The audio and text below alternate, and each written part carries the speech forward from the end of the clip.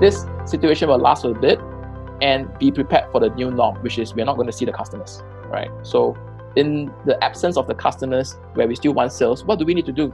How does the platform comes in to support all these things? What needs to exist? What are the services? How do we do it? What's the processes and stuff like that? And that's the reason why the engineers are actually more busy this period of time, because they are busy building off the platform for us to function properly, or in fact better, moving forward.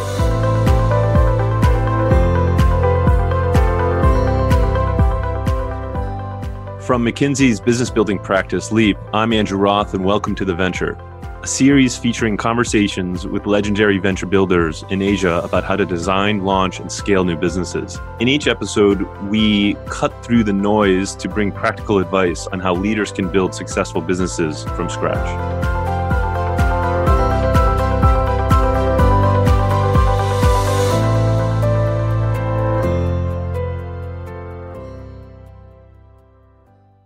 Welcome to the first episode of The Venture.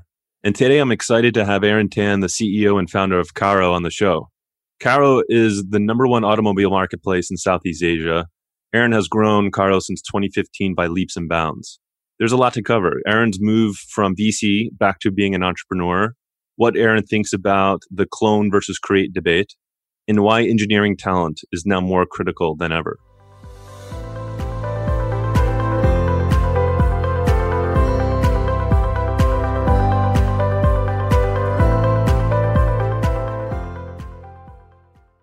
Welcome, Aaron. Great to have you. Thank you, sir. Thanks for having me. We first met while you were at Singtel's venture capital fund called Innovate. Since then, I've jumped into consulting and you've jumped into entrepreneurship. Been really looking forward to this conversation. So take us to the moment back in 2015 when you decided to move from venture capital into founding Carro. What was the original inspiration? Take us through the decision-making process to commit to it. First, for those who don't know, please break down different parts of Carro. So, Carro started back in 2015 mostly as an auto marketplace, right? So what we do is that we actually specialize in wholesale marketplace for cars, right? Which effectively means that we buy and sell cars, or we facilitate the trading of vehicles amongst wholesalers, right? So imagine if the Hondas, the Toyotas of the world needs to sell a used car vehicle, he doesn't do it manually one by one to an end consumer, right? So typically there is a platform such as ours, and then that goes out to the smaller used car dealers. So it's largely a B2B business, and that's how the business got started 3-4 years ago. And very quickly after we did that, we started moving into financing. Now the key difference for us is that we felt that financing was a very, very important vertical, something that we needed to get it right. We decided not to partner. Rather, we decided to underwrite credit ourselves, because we had the technology, or for that matter, we had the signals and know-how that even the banks wouldn't have, right? It allowed us to underwrite very well, right? In fact, our default rate of our B2B loan book has been 0% to date, right? Knocking on wood, but things might happen. But generally, we've been growing very, very healthily on the loan book part of stuff, right? So the company broadly is split out into 3 main verticals. Number 1 is the marketplace, right? Number 2 is the financial services, and within financial services, we actually own our own insurance company as well as financing company across the region. And the last part being after sales, right? Where we talk about, okay, what can we do for workshop repairs? What can we talk about spare parts, etc., etc. So broadly, as a company, we have raised more than $100 million in capital. The company is about 4 years each. We have about 400 plus people now across Indonesia, Thailand, Malaysia, as well as Singapore. Something you may not know is that I started my first company when I was 13, right? So that was more than about almost 20 plus years ago now. By the time I was 20, I sold a couple of companies. So I've always been in business, so to speak. But when I was in my teens, against my better judgment, I took a government scholarship from IDA, and that actually prompted me to effectively then ended up studying, doing my undergrad, my postgrad in the United States. Specifically, I did it at CMU, so computer scientist by training. And since I took a government scholarship, I had to come back and serve my bond, right? And fast forward, many years after I graduated, I was also very lucky, because I always say that I was the only person that actually decided to come back and serve my bond earlier than the rest of my counterparts. Primarily because they were all having fun in Lake Tahoe. I decided to start my bond earlier, and yeah, so and then as a result, I ended up as a VC. So I started my career back in 2010 as a VC, and that's where we roughly met, right? 2010, 2011-ish. when you relocated from the US and came over and stuff like that. And I spent 5 years there. In between, I set up many things for them. Most notably, I set up the SF San Francisco office. And after the SF office was done, that was back in 2015. My bond ended with the Singapore government, and that's where I decided, okay, you know what, it's time to go back to do fun things again, right, so to speak. Because it's not that investing is not fun. It's just that sometimes, when you deal with the entrepreneurs every day, you just wonder to yourself, why are you doing this, right? And so from my standpoint, it was number one, just to go back to starting a company. I really really enjoy building things from scratch. Number two, to satisfy the itch, so to speak, right? Because during my time in Singtel, I didn't really do too much entrepreneurship stuff, if you may, right? So it's a lot of investing. I learned totally different skills, and I was also eager to understand what I have learned and how applicable whatever I've learned in the 5 years in the venture fund is to starting a company. And that was really what prompted this whole idea to go back into doing things. The question that I get a lot is, then why do something in automotive? Right? Why not do something in, I don't know, restaurants, or go and do something like virtualization, which was the thesis for my master's. The truth is, during my last year in San Francisco, so I was based there 2013, 2014-ish. By the time 2015 came, that was the time when I came back to Singapore. And the last few companies I met were a lot of automotive companies, number one. Number two, I was as a VC, I found out that, or rather, I realized that, for you to be an interesting backable company, you need to go after large verticals, right? Which in other words means automotive, insurance, financial services, be it properties as well, right? And was the reason why we chose of the many verticals, right? So we primarily chose four verticals. The Chinese would say 衣食住行, right? Which is basically clothing, which is fashion, right? Second one is food, right? Third one is where you stay, 住, right? So properties, and the last one is travel, right? Which is effectively cars, right? Motorbikes and stuff like that. I look at the market, at that point in time, I see, oh, Lazada, Zalora is here to stay, so that's pretty much gone for the e-commerce part of stuff for fashion as well. And then you have companies like Property Guru in the property space, and then you realize that, okay, you know what? When there's anything that is going to be interesting over the next 5 years or so is going to be somewhat automotive related, because back 5 years ago, that was where Uber first started, right? And if you look around the global comms at that point in time, we look at Renrenche, we look at Yu Xingtai, Guazi, etc., all the Chinese comparables, or even CarMax, right? In the United States, or Copart, so to speak. We realize that, the automotive industry, so to speak, has more potential, and I guess there is a lot of historical companies that has grown big and has remained big. And as a result, we look at Southeast Asia, we say, look, there's a white space for automotive, and that's the reason why we started with the automotive space back 5 years ago. There's this whole debate around clone or create. Should an entrepreneur enhance an existing model or put pressure on themselves to break out and do something completely new? By 2015, Carvana, Uber, and Vroom in the States were already a few years old. Did you take any inspiration from their model and growth? No, so at that point in time, actually, it has a lot more to do with my time studying in San Francisco. I mean, studying in Pittsburgh. So as a result, I bought quite a number of cars, right? So one thing that stuck with me always is that there is Carfax and there's Kelley Blue Book. So KBB and Carfax, which are the two main things that you go and you start looking for. And then you realize that in Southeast Asia, such things doesn't exist. What does Carfax tells you? Carfax tells you the history of the car. Has it been an accident? When was it repaired? Was it a leased car, right, etc.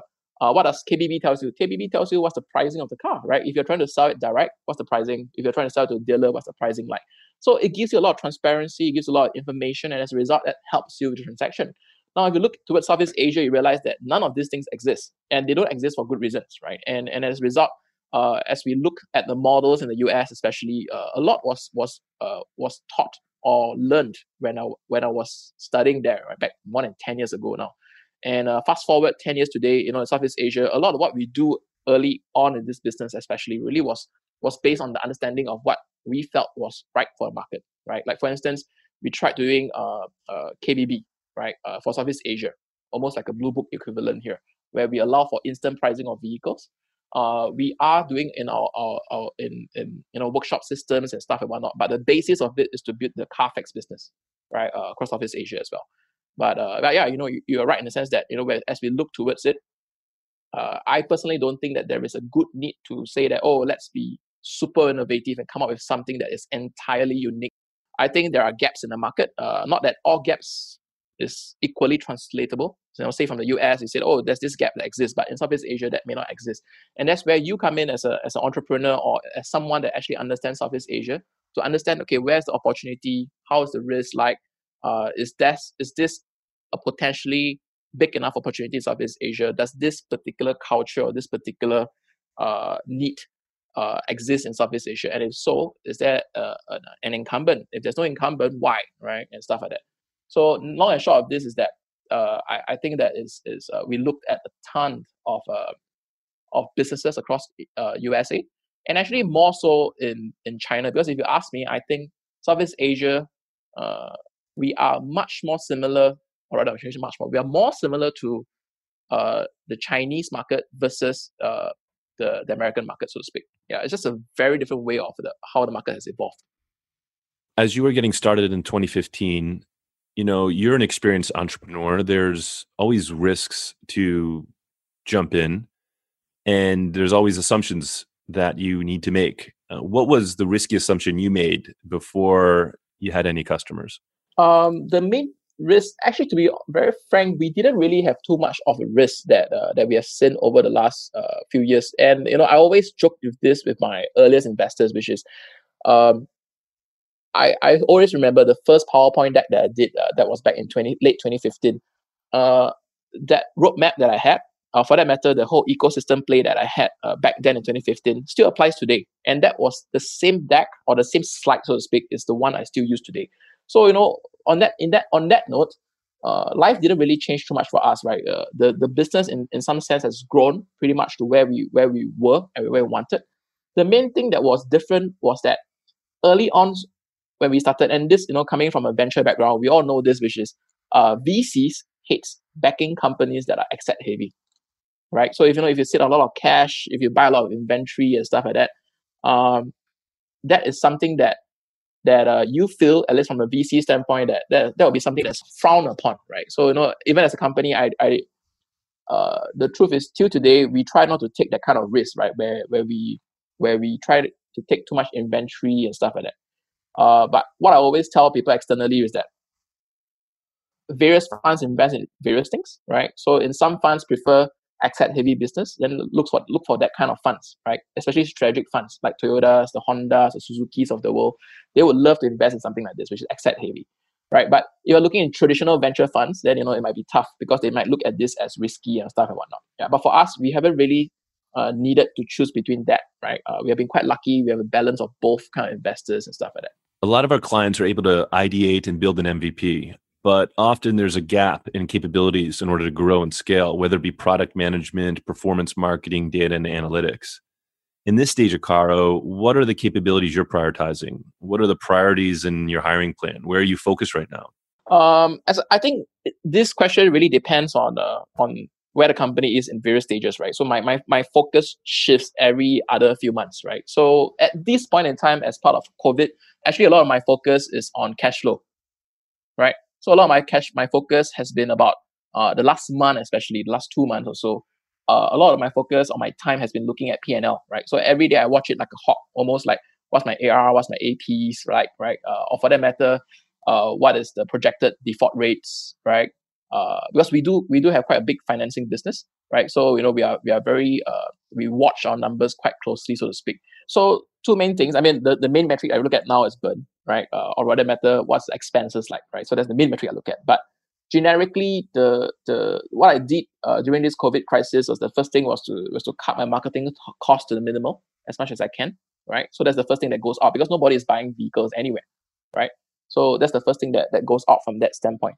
But the next thing that we focus on really a lot is what is going to happen moving forward. So as a result, we actually hire more engineers, so to speak, in this period of time, right? Because for us, it's okay. It's business as usual anyway for the engineers. They can work from home, they can work from anywhere, and we have a very distributed team anyhow from day zero. So in that sense, the focus is on two parts, right? Number one, on managing cash. Number two, on managing engineers and making sure that engineers are building the system to future proof ourselves, right? So two things that we invest in at this period of time. Number one, for growth. Number two, for making sure that the company stays afloat for a long, long time. For instance, you see, for us, what will likely change, and I personally believe that this COVID situation will last for a while being more than 12 to 18 months, potentially, even longer than that. And even in the period of recovery, we will likely see a W-shaped recovery, right, instead of a V-shaped recovery, right? So it'll be up for a little bit and then go back down and then up. God knows when the virus will come back to hit. But the long and short of this is that we continue to invest in the future of the business, because the current situation is that now, okay, the problem being posted to us is now you cannot meet the customers, so i.e. the car literally almost has to be sent across to them, right? So is our system able to do this today? Now, last time, we were relying, say, for instance, on e-signing, sorry, not e-signing, but on paper signing of I don't know, hire purchase documents.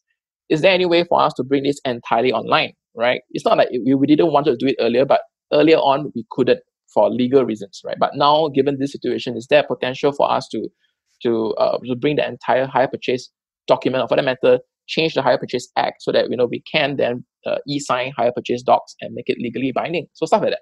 So things like this are then where we come out with products and services where we want to future proof ourselves. So as I always told my management team, and we have it every Monday, I always tell them this situation will last for a bit, and be prepared for the new norm, which is we're not going to see the customers, right? So in the absence of the customers, where we still want sales, what do we need to do? How does the platform comes in to support all these things? What needs to exist? What are the services? How do we do it? What's the processes and stuff like that? And that's the reason why the engineers are actually more busy this period of time, because they are busy building off the platform for us to function properly, or in fact better, moving forward. And I always tell my guys this, which is, as a tech company, from the background of the management team, or even from the ground up as we build the business itself, majority of our spend is in engineering. There is no reason why we will be able to do any worse off than a traditional company. We can only do much better than them because we know how to harness technology to get things done. You have 400 people on the team. What are you doing about culture and gathering feedback? What about team culture now that we're all remote? Any tips on how to maintain the sense of purpose and passion? I try to do this more. The standard programmer way of thinking about things is always divide and conquer, right? So what I always try to do is that I don't believe like you're like, oh, let's call for a huge town hall of 400 people and then try to get things done, because first of all, our companies are spread across like 5 or 6 different geographies, right? Because we do have engineers in China, we do have engineers in Vietnam and stuff like that. And by the way, English is not necessarily the language that everybody understands, right? So the likelihood of us doing like a town hall that 400 people exist is not possible. So what we then do is that we split it up into small different teams to allow them to go and get things done, all right, themselves. What we do is that we put together handbooks, we put together guidelines to discuss things so that things get distilled downwards. So the first few things we just did recently was we just did a survey actually of an entire company to understand where things are with people, right? So for us, the number one culture thing that we always try to embrace is openness, right? So if we're not doing a good job, please, we would love to understand why we're not doing a good job, and we would love to understand why how we can do it better, right, so to speak. So for us, it is always about divide and conquering, right? So for me, what we do is that we have a baseline guide across 12 of my department heads, right? And then it's up to them to then implement this across within that next day or two, right? To how to push culture down the road. It's easier said than done, but we try to make sure that a lot of the team stays constant, right? The team that we discussed, the THEME, the teams, right? We've discussed stays constant across the group, and we try to listen to feedback as much as we can. This is an ongoing debate, and I just had this discussion with my management team on Monday, which is, when you do a survey like this, should it be anonymous or should it be named, right? The last one I did just last week really was named, because I firmly believe in the fact that we are joining this company not in need of a job, i.e. we are not worried about our supervisors harming us or doing any bad things or any karma stuff against us. So as a result, I want people to speak their mind, right? So as I actually purposely left it as a name survey, so that people can come up and tell me what exactly is going on, right? And I don't think that we have an issue internally where people do not dare to speak up, right? So for me, it is about making sure that the company the people give useful feedbacks, right? I think that's what's more important for me. Has it been anything useful? I think it has, right? So like for instance, we started being more so we started sending more communication stuff across the groups, because some people were complaining that, oh, we do not know what's happening now in certain parts of the company, right? Or it was like, oh, I wish I can work with these guys, but they didn't know that actually that division has been open, right? Like for instance, our financing business, they are allowed to open at this point in time because they are part of essential services. Yeah. Anyway, so stuff like that. So we increase our ability to communicate with our staff, right? And we have many groups. It's like all over the place now. But yeah. Yeah, so it's sort of natural already for you to operate remotely, and I guess collecting feedback that's not anonymous. You've been able to create a culture where there's no downside for someone to be honest. Correct. On that point on survey, we're going to do a quick lightning round. You ready? Yep. Okay. Who would you want on your board? Bill Gates or Steve Jobs, and why? Bill Gates, because he's alive. Okay. Other than that, joking. Yeah, I generally think that the in a board, right, you need people who are less mavericks, people who are more about governance. And okay, in a world without Carro, what startup or company would you want to work for? I will be in a venture fund. I'll go back to what I do. Yeah, I actually love my time in the venture fund. And I think you referenced this before. What single metric at Carro keeps you up at night right now? Burn. Yeah. And it was profitability. Yeah. Describe your culture, Carro's culture, in one word. Open.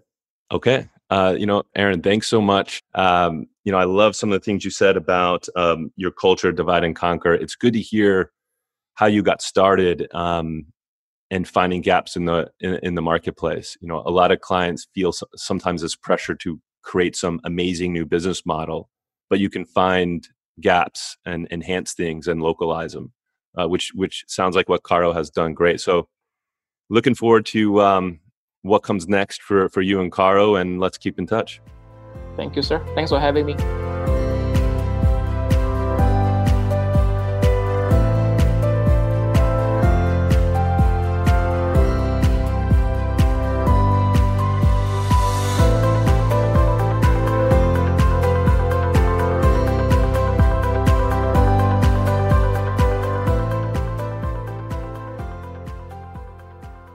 In this segment of the episode, we invite founders and experts from McKinsey to provide more context and to draw practical insights from research and from talking to CEOs about some key themes.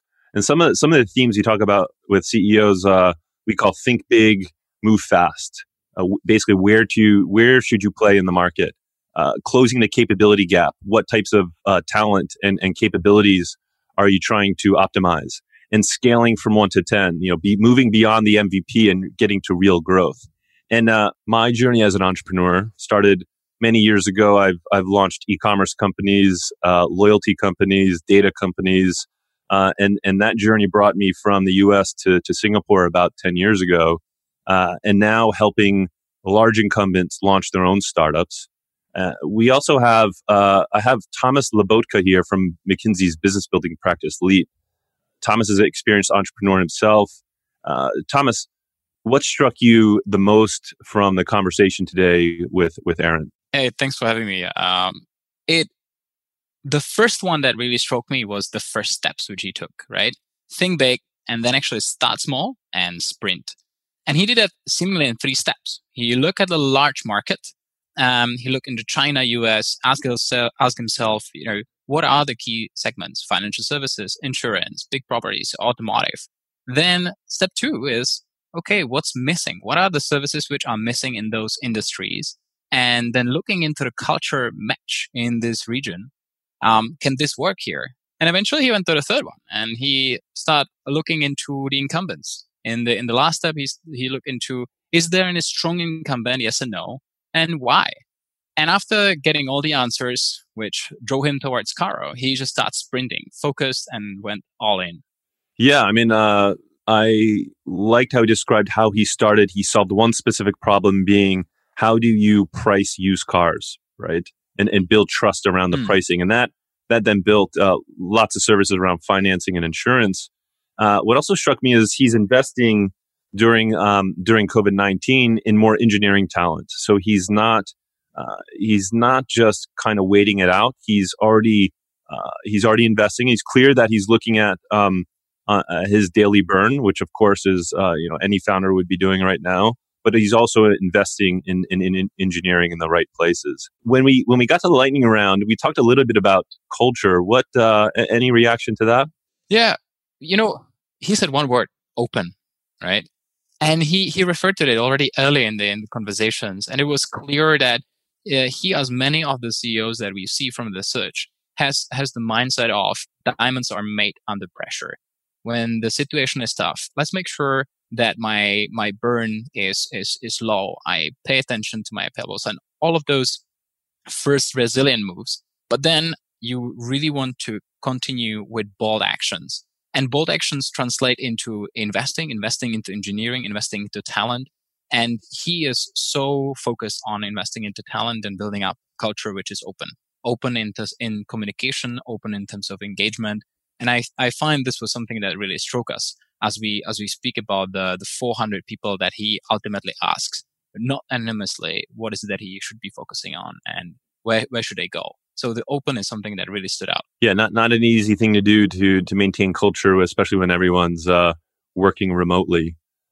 Thanks, Thomas. Appreciate the comments. So that about wraps it up. Stay tuned to discover more exciting conversations in our upcoming episodes. As always, don't forget to rate, review, and subscribe to The Venture.